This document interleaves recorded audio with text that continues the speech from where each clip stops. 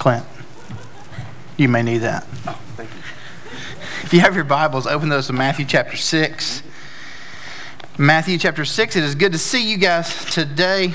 I was on Instagram the other day and I noticed that Jared was with Sarah at Disney World because they are Florida residents. And I started to think about the various Disney characters that my kids love and that I would imagine some of your kids and some of your grandkids love. And rushing to my mind was Mickey Mouse, because Disney's kind of a Mickey Mouse deal. Also, you think about characters that are new to the scene, like Elsa and Sophia the First and her large head. One character who's really popular right now is Jack Sparrow. He's been popular for over 15 years, 14 years. In 2003, Disney World decided to make a movie based on a ride. Pirates of the Caribbean, or Caribbean, or however you pronounce that. And when they decided to make this movie, I thought to myself, that will never work. No one will care anything about this. It is one of the largest grossing films in history. And in the movie, you have Jack Sparrow, and he has a compass, and that compass is a really big deal because that compass takes you somewhere in particular, as opposed to most compasses which take you north. His compass has a different trajectory altogether. In one conversation with a character played by Keira Knightley, he says this: true enough, this compass does not point north, which seems like he has a broken compass. Am I right? Well, where does it point? It points to the thing that you want most in the world. So we're Christian people, or at least for the most part, we've been around church. If you've never been around church until today, welcome.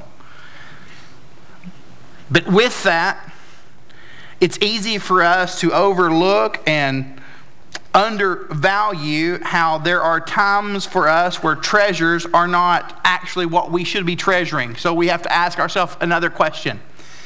I have two icebreaker questions that I'd go into a summer with. I think that's a really good thing to roll into any conversation. During the summer, for the last 14 years, I have spent time speaking at different student events. This summer, I've actually got commitments that I'm going to honor throughout the summer, so there will be times that you won't see me. But with that said, those two questions are this. Question number one: what is your favorite smell? That's more spiritual, those that are on the board. Take those down. What is your favorite smell? So I want you to look to the person to your left and ask them what is their favorite smell. Go. Look to the person to your right and ask them what is their favorite smell. Now, here is where we're going to land in this. It's going to be between flowers and bacon. So, can I just have some examples from the floor as to what your favorite smell is? Yes. What? Cherry blossom. That's great. And right here? Chocolate chip cookies, baking. Okay. As someone else, what's your favorite smell? Yes. When you walk into Subway, it smells like Clorox. That's a very strange... Nothing like extremely clean cold cuts. Yeah, Deborah Jean, what's your favorite scent? Ken? Romance. All right. Anyone else? What is your favorite scent? Sizzling fajitas. I like the smell of those pre-fajita, not post-fajita. Okay, second question is this. If still operational, how valuable, whether financial or sentimental, would something have to be for you to attempt to retrieve it from a porta potty? So let's go to the mosquito festival together. I know that's coming, where we celebrate mosquitoes for whatever reason. How valuable would something have to be for you to retrieve it from a porta potty? when we begin to ask ourselves questions about valuable things, it helps us to see and understand the trajectory of our life. So Jesus, in Matthew chapter 6, continuing in the Sermon on the Mount, so Jesus still preaching. And in verses 16, so just without anything on screen, go with me, Matthew 6, verse 16 to 24. Let's read through those together, and then we're going to ask ourselves three very important questions in regard to this section of the Sermon on the Mount. And when you fast, do not look gloomy like the hypocrites,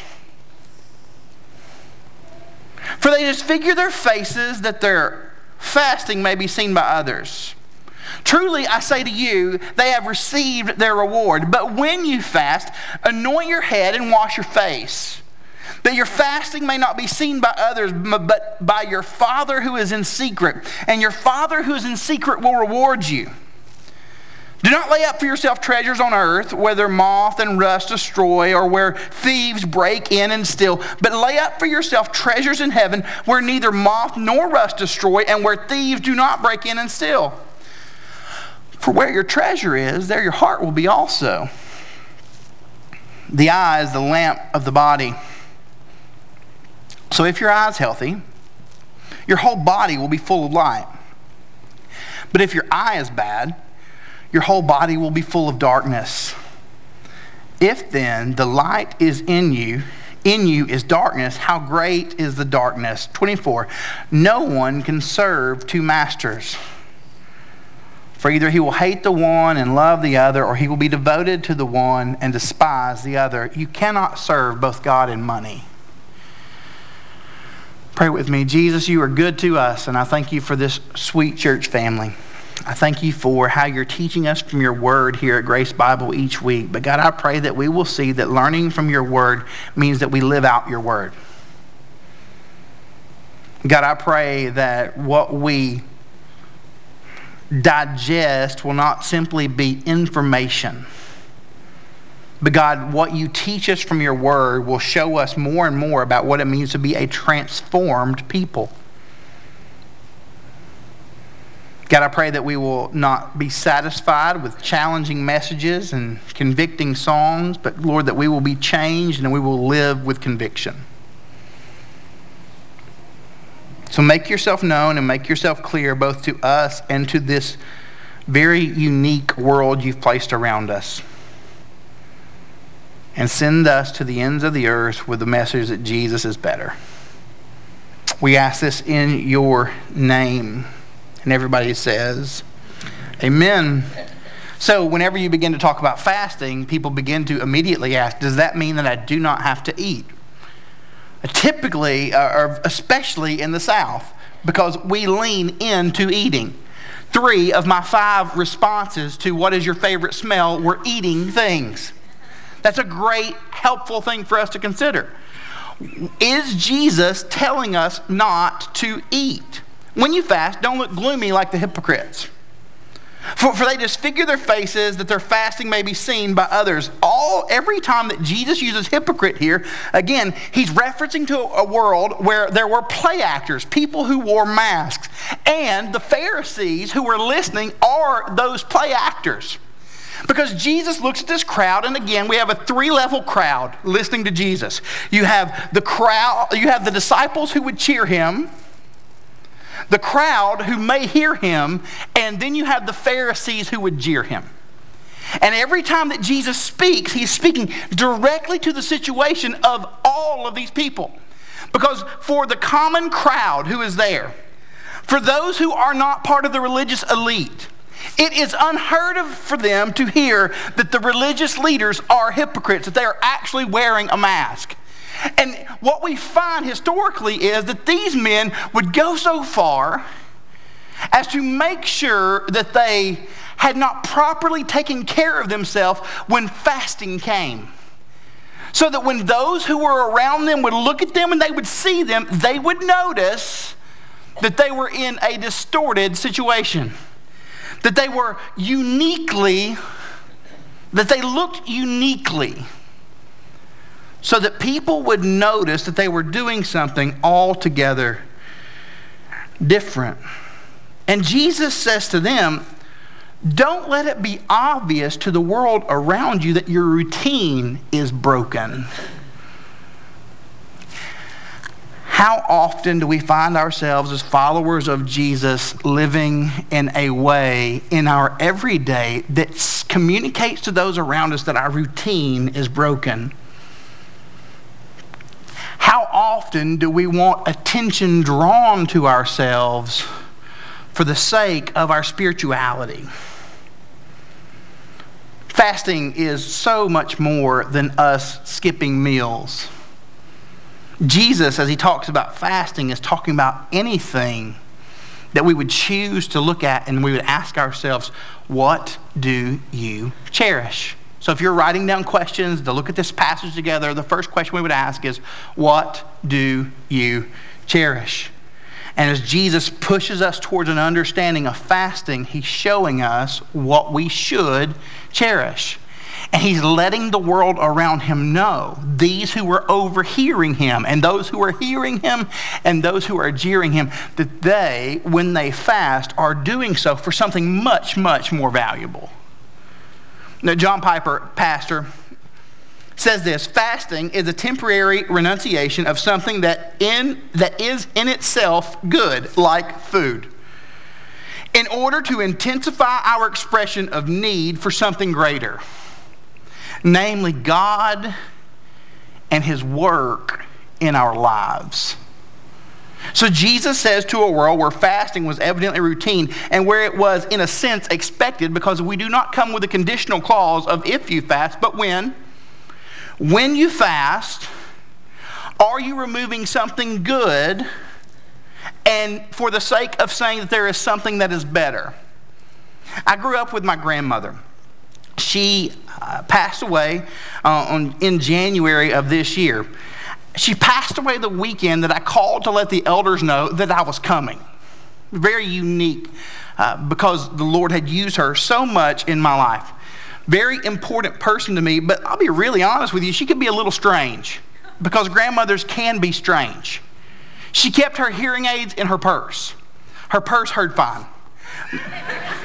She used her dishwasher as a storage unit for old containers. Basically, she used her dishwasher to store garbage. That was literally how she... So I would look and I would say, why do you have an old yogurt container in here? Oh, I'm going to use that for something later. Like old yogurt? Like that. So she grew up in a day when old people could hit you for anything and it was not a problem. Like whatever she could get her hand on. Fly swat, waffle iron, whatever. And she worked in a saddle company. Like she made saddles. And one day the two of us were talking and she let me know that there were times where she and her coworkers, some of the believers that she worked with, that they would fast. What do you mean you would fast? Well, we would choose not to eat. And during that time, the group of us would gather around together and we would pray. We would pray for our kids, we would pray for our grandkids, we would pray for our churches, we would pray for God to move and for God to do great things. We just pray. We would pray because we were removing something good to interact with someone who's better. As I spent more and more time with her, and she got into her 80s and her 90s, every now and then I would have to take her to visit someone who was sick. And I remember standing over numerous hospital beds with my grandmother. And she would ask the person if she could pray for them. And her prayers always started with this: Jesus, you are the most precious thing in this world to me. And then she would pray for their ailment, and she would pray for their family and pray for them to get better, or pray for God to heal them, or pray for God to take them home. But everything was shaped by that. Jesus, you're the most precious thing in this world to me. Fasting helps us to know what and who we cherish. Now, we live in 2017, and food may not be as important. They're always trying to tell us to quit eating bread. But there may be things that we could fast from, things that we could remove from our everyday to be reminded that it is Jesus who we treasure. Because to fast is a long for something. And we live in a world where everyone is instantly gratified, and that idea of longing is lost on us.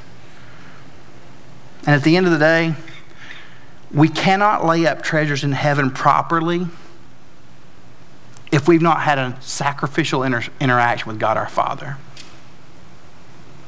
What have we removed so that we would see Jesus high and holy lifted up? When you fast, Jesus says, anoint your head and wash your face so they don't notice what you're going through. That your fasting may not be seen by others, but by your Father who is in secret. Now, what we've talked about every week is how this idea of secrecy is not so much seclusion as it is an intimacy. You interact with God in this way, and your Father who is in heaven, He will reward you. I'm choosing to remove blank from my everyday because I believe that interacting with Jesus is better. What are we choosing to, at cost to us, sacrifice because we want to see Jesus in a greater light and in a better way? We even see, though, as the passage moves forward, that it transitions and you begin to see not only what do you treasure, but this is a choice. What do you cherish, but what do you choose would be the second question I would have us to ask. What do you choose? Go with me to verses 19 through 21. Do not lay up for yourself treasures on earth where moth and rust destroy and where thieves break in and steal.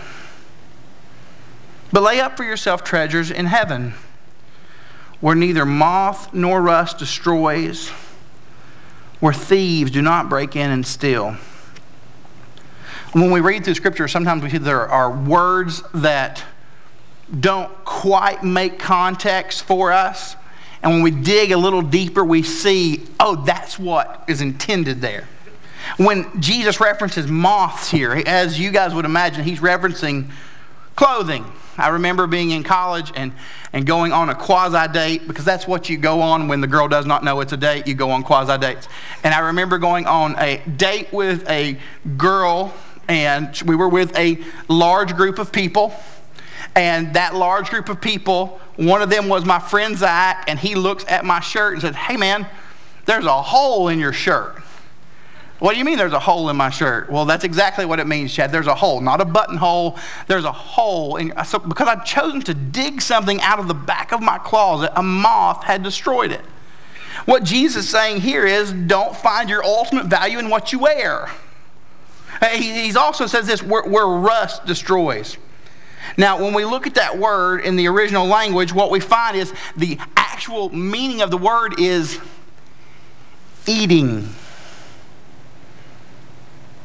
So imagine you live in the days of Jesus and you don't have a whole lot to wear. It's not like you go to your closet and you choose between your various items of clothing. Your fishing shirt and your dry fit shirt and whatever else we wear to keep from sweating too much in Lake Jackson. They have one thing they wear. So you would make sure that you treasured that and you cherished it and you made sure that it was in good shape. Rust, the word means eating. So in this world where there are no refrigerators and where they're using salt to preserve things, there would be vermin that would come in and eat up what you had.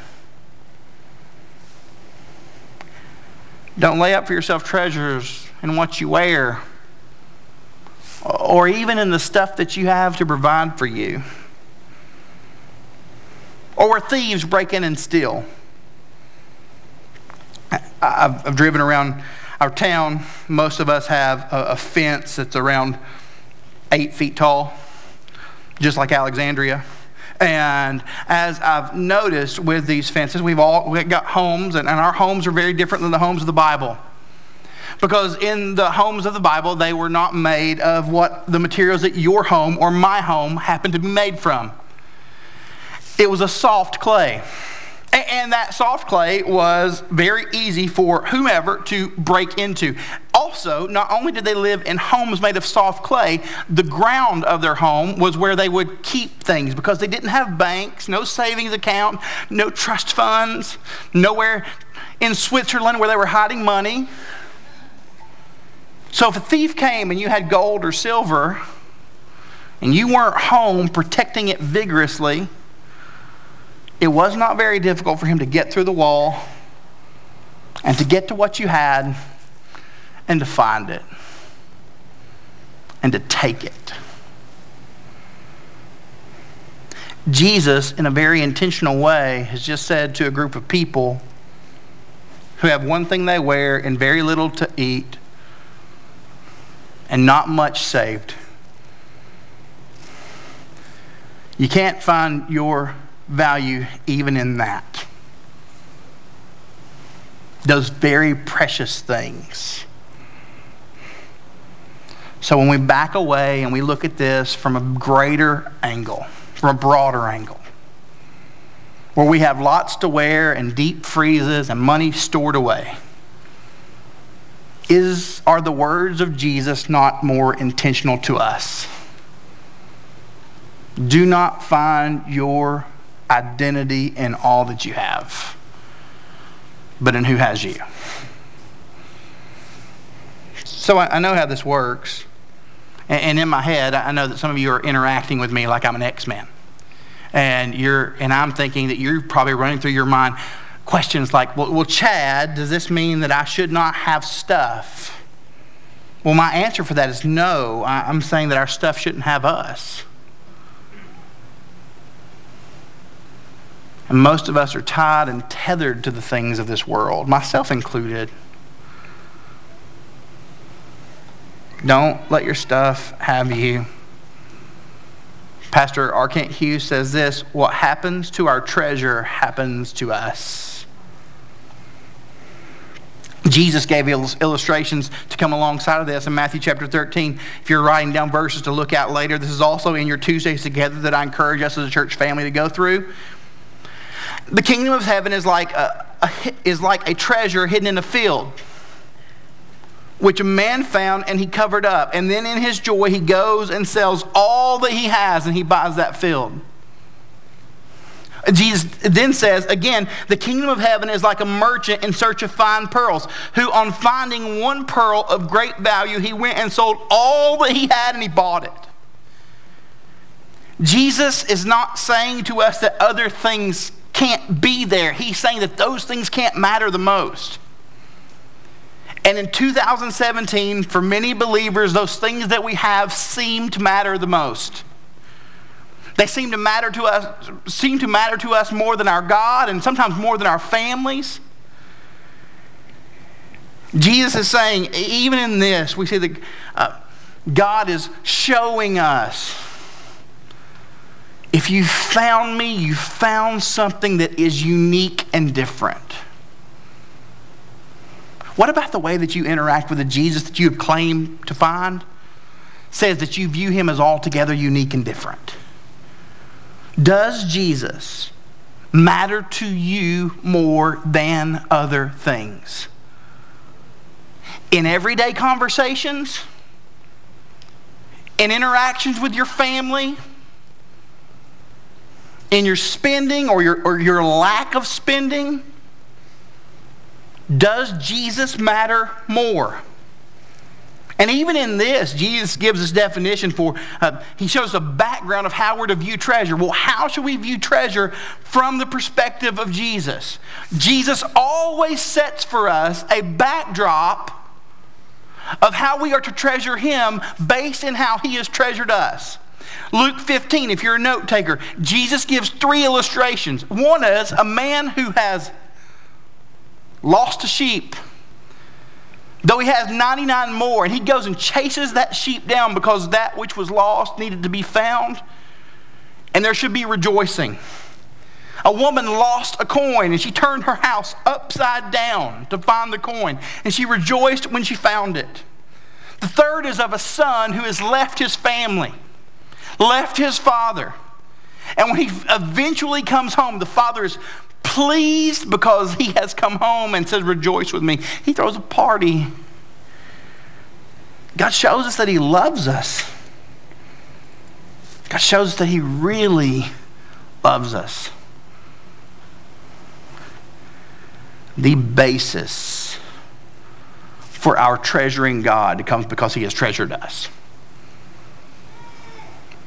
So, I grew up Baptist. I've transitioned to Baptish here with you guys. It was a weird environment. Not you, Baptist. The Lord really did a work in my life, and he used Sunday school teachers and pastors to have conversations with me about my faith and what my faith should mean. And because of these men and these seminary professors eventually, my understanding of salvation is typically filed under a category called Reformed. Some people like the word Calvinist. I don't love that word as much. But with that group, we love to talk about big, heady things. We love to talk about the glory of God. And we love to talk about the Bible. And we love to have conversations about how the glory of God is intertwined and thread throughout the Bible. And we quote John Calvin and John Piper and Jonathan Edwards, and we sound really smart, and sometimes we don't sound very nice, and we sound as if we figured everything out. I don't know that's the backdrop for most of us. And if we're not careful, in the midst of living as if we have everything figured out, we forget this. God loves you. Rejoice with me that which was lost is now found. God loves your lost neighbor. So if we're going to value what God values and we're going to treasure what God treasures, we should be chasing after our lost neighbors. God loves you. We forget songs that we sang as a kid about how Jesus loves us. This we know, for the Bible tells us so. God loves you. He loves you, Melissa. He loves you, Greg. He loves you, Ken. Jesus loves you. Loves you, Autumn and Nathan. If we miss that, we can have every I dotted and every T crossed, and we can be right about things that are right, and we can be dead wrong. Is there a Bible basis for that? 1 John 4. We can love him, or he can be our treasure, because he first loved us. And all those really heady things about what it means to follow Jesus, those are given perspective by that.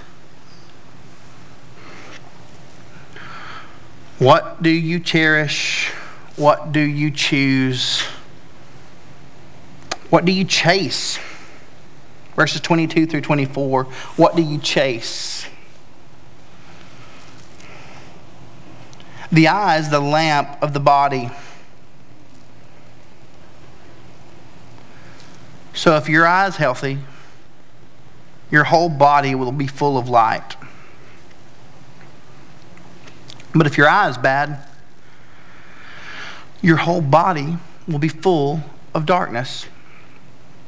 If then the light in you is darkness, how great is that darkness? No one can serve two masters, for either he will hate the one and love the other, or he will be devoted to the one and despise the other. You cannot serve both God and money. You've probably heard at some point, you can't have everything. Most of us live in response to that with a watch me. And in attempts to have everything, we have done shady, dangerous things with the God of the Bible. We've attempted to merge him with belongings. And that's where we get this idea of the prosperity gospel. We've attempted to, at times, unite him with caring for people. And that's where we get this idea of a social gospel. And where there are truths at the very, very backdrop of both of those, they become distorted and unhelpful to us understanding Jesus in any way, shape, and form. Because they've removed themselves so far from him. We even merge God with our country at times. And we have this very unhealthy God and country nationalism that is unlike what we find in scriptures. We blur the lines of God and family. And sometimes we miss God as high and holy, treasured, and what matters the most because we have this unhealthy vision and view of how those two things work together. When you look at Jesus here as he talks about a lack of how you cannot love both God and money, the word money there is about much more than just what you have financially. It's the word mammon in Scripture, and it literally means everything that you own. Your money, your property, and when we extend it beyond that, we see that that can include so much more that we have, for whatever reason, tied to Christianity. Because the word ultimately means this. The word mammon used in this passage means that in which we trust. So what Jesus has said here is you cannot serve God and the things that you would naturally put your trust and hope in. There's scriptural evidence of people trying to do that. Exodus chapter 32. Moses, you've heard of him, gone to the mountaintop to interact with God, where God was going to write the Ten Commandments down for him, and he was going to come back and reshape the people of Israel. And they lost their minds. It turned into a frat party. 32. When the people saw that Moses delayed to come down from the mountain, they gathered themselves together with Aaron and said this. So, just a delay. There's no assurance that Moses is not coming back. All that it took was a push against their patience for them to say, I'm done with this God. Up, make gods for us who will go before us. As for this Moses, this man who brought us up out of Egypt, we do not know what's become of him. So Aaron, side note, the brother of Moses, said to them, take off the rings of gold that are in the ears of your wives, your sons and your daughters, and bring them to me. These things came with them from Egypt and had history and family ties to these Jewish people because of their time in Egypt. These cherished items, Aaron says, give me that stuff. So all the people took off the rings of their gold, the gold that were in their ears, and they brought them to Aaron. Earrings, nose rings, everything. Phones, watches.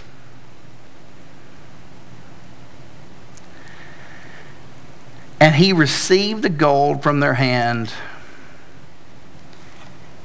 and fashioned it with a graving tool and made a golden calf. The very things they cherished with a misunderstanding of who God is became what they worshiped.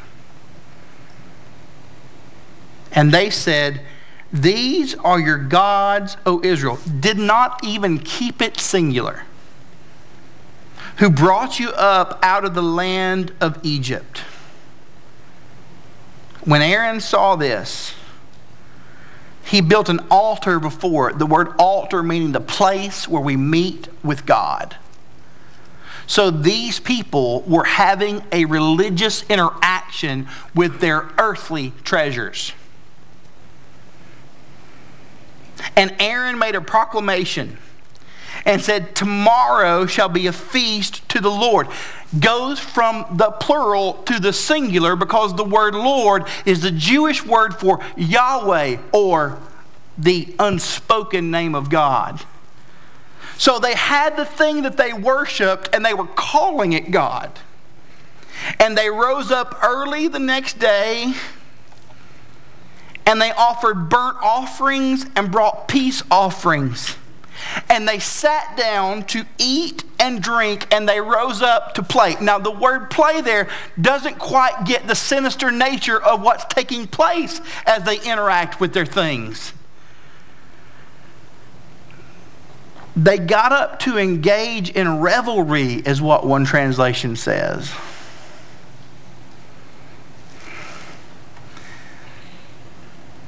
They had experience with their stuff. And in so doing, they called it God.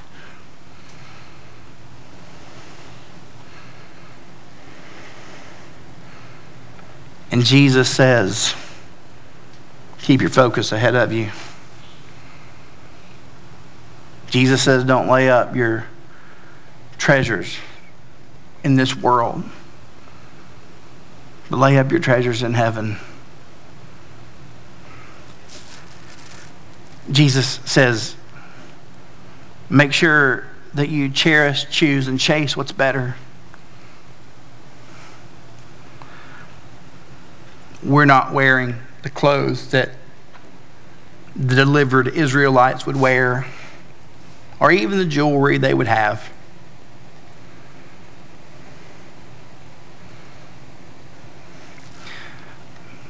But how many of us honestly are dumping out things because we are impatient with God?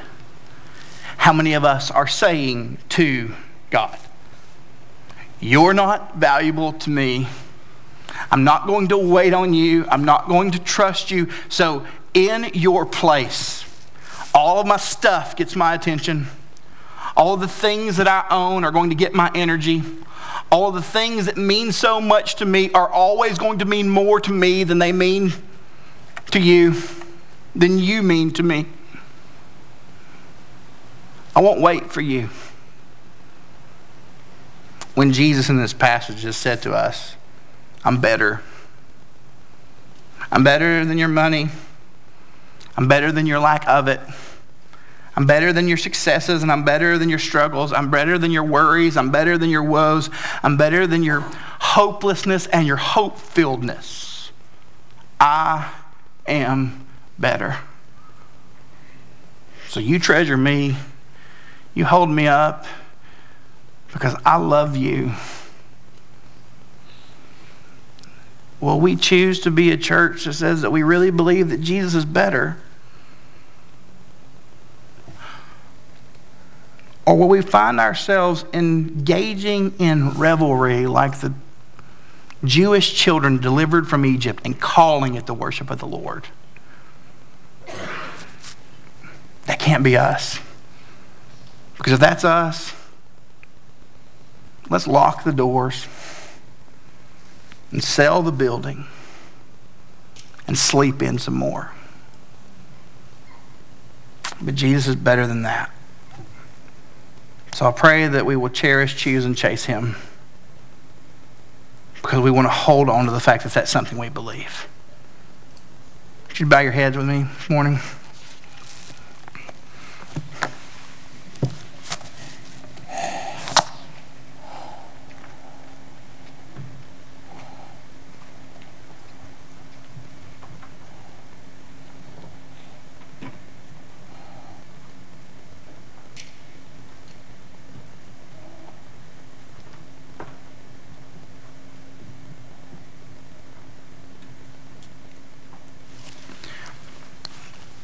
Jesus, I pray that even now, that you're piercing my heart, you're piercing our hearts to see who we are to be in this community and to the ends of the earth. And I pray that the foundational truth that you love us and that we can even love you and treasure you because you loved us first will not be lost on us. So help us not to call things that aren't worship, worship. Help us not to be satisfied with irreligious religion. We want to hold fast to you because if we don't, then we're not holding on to anything. Everything else will rot and destroy and be stolen.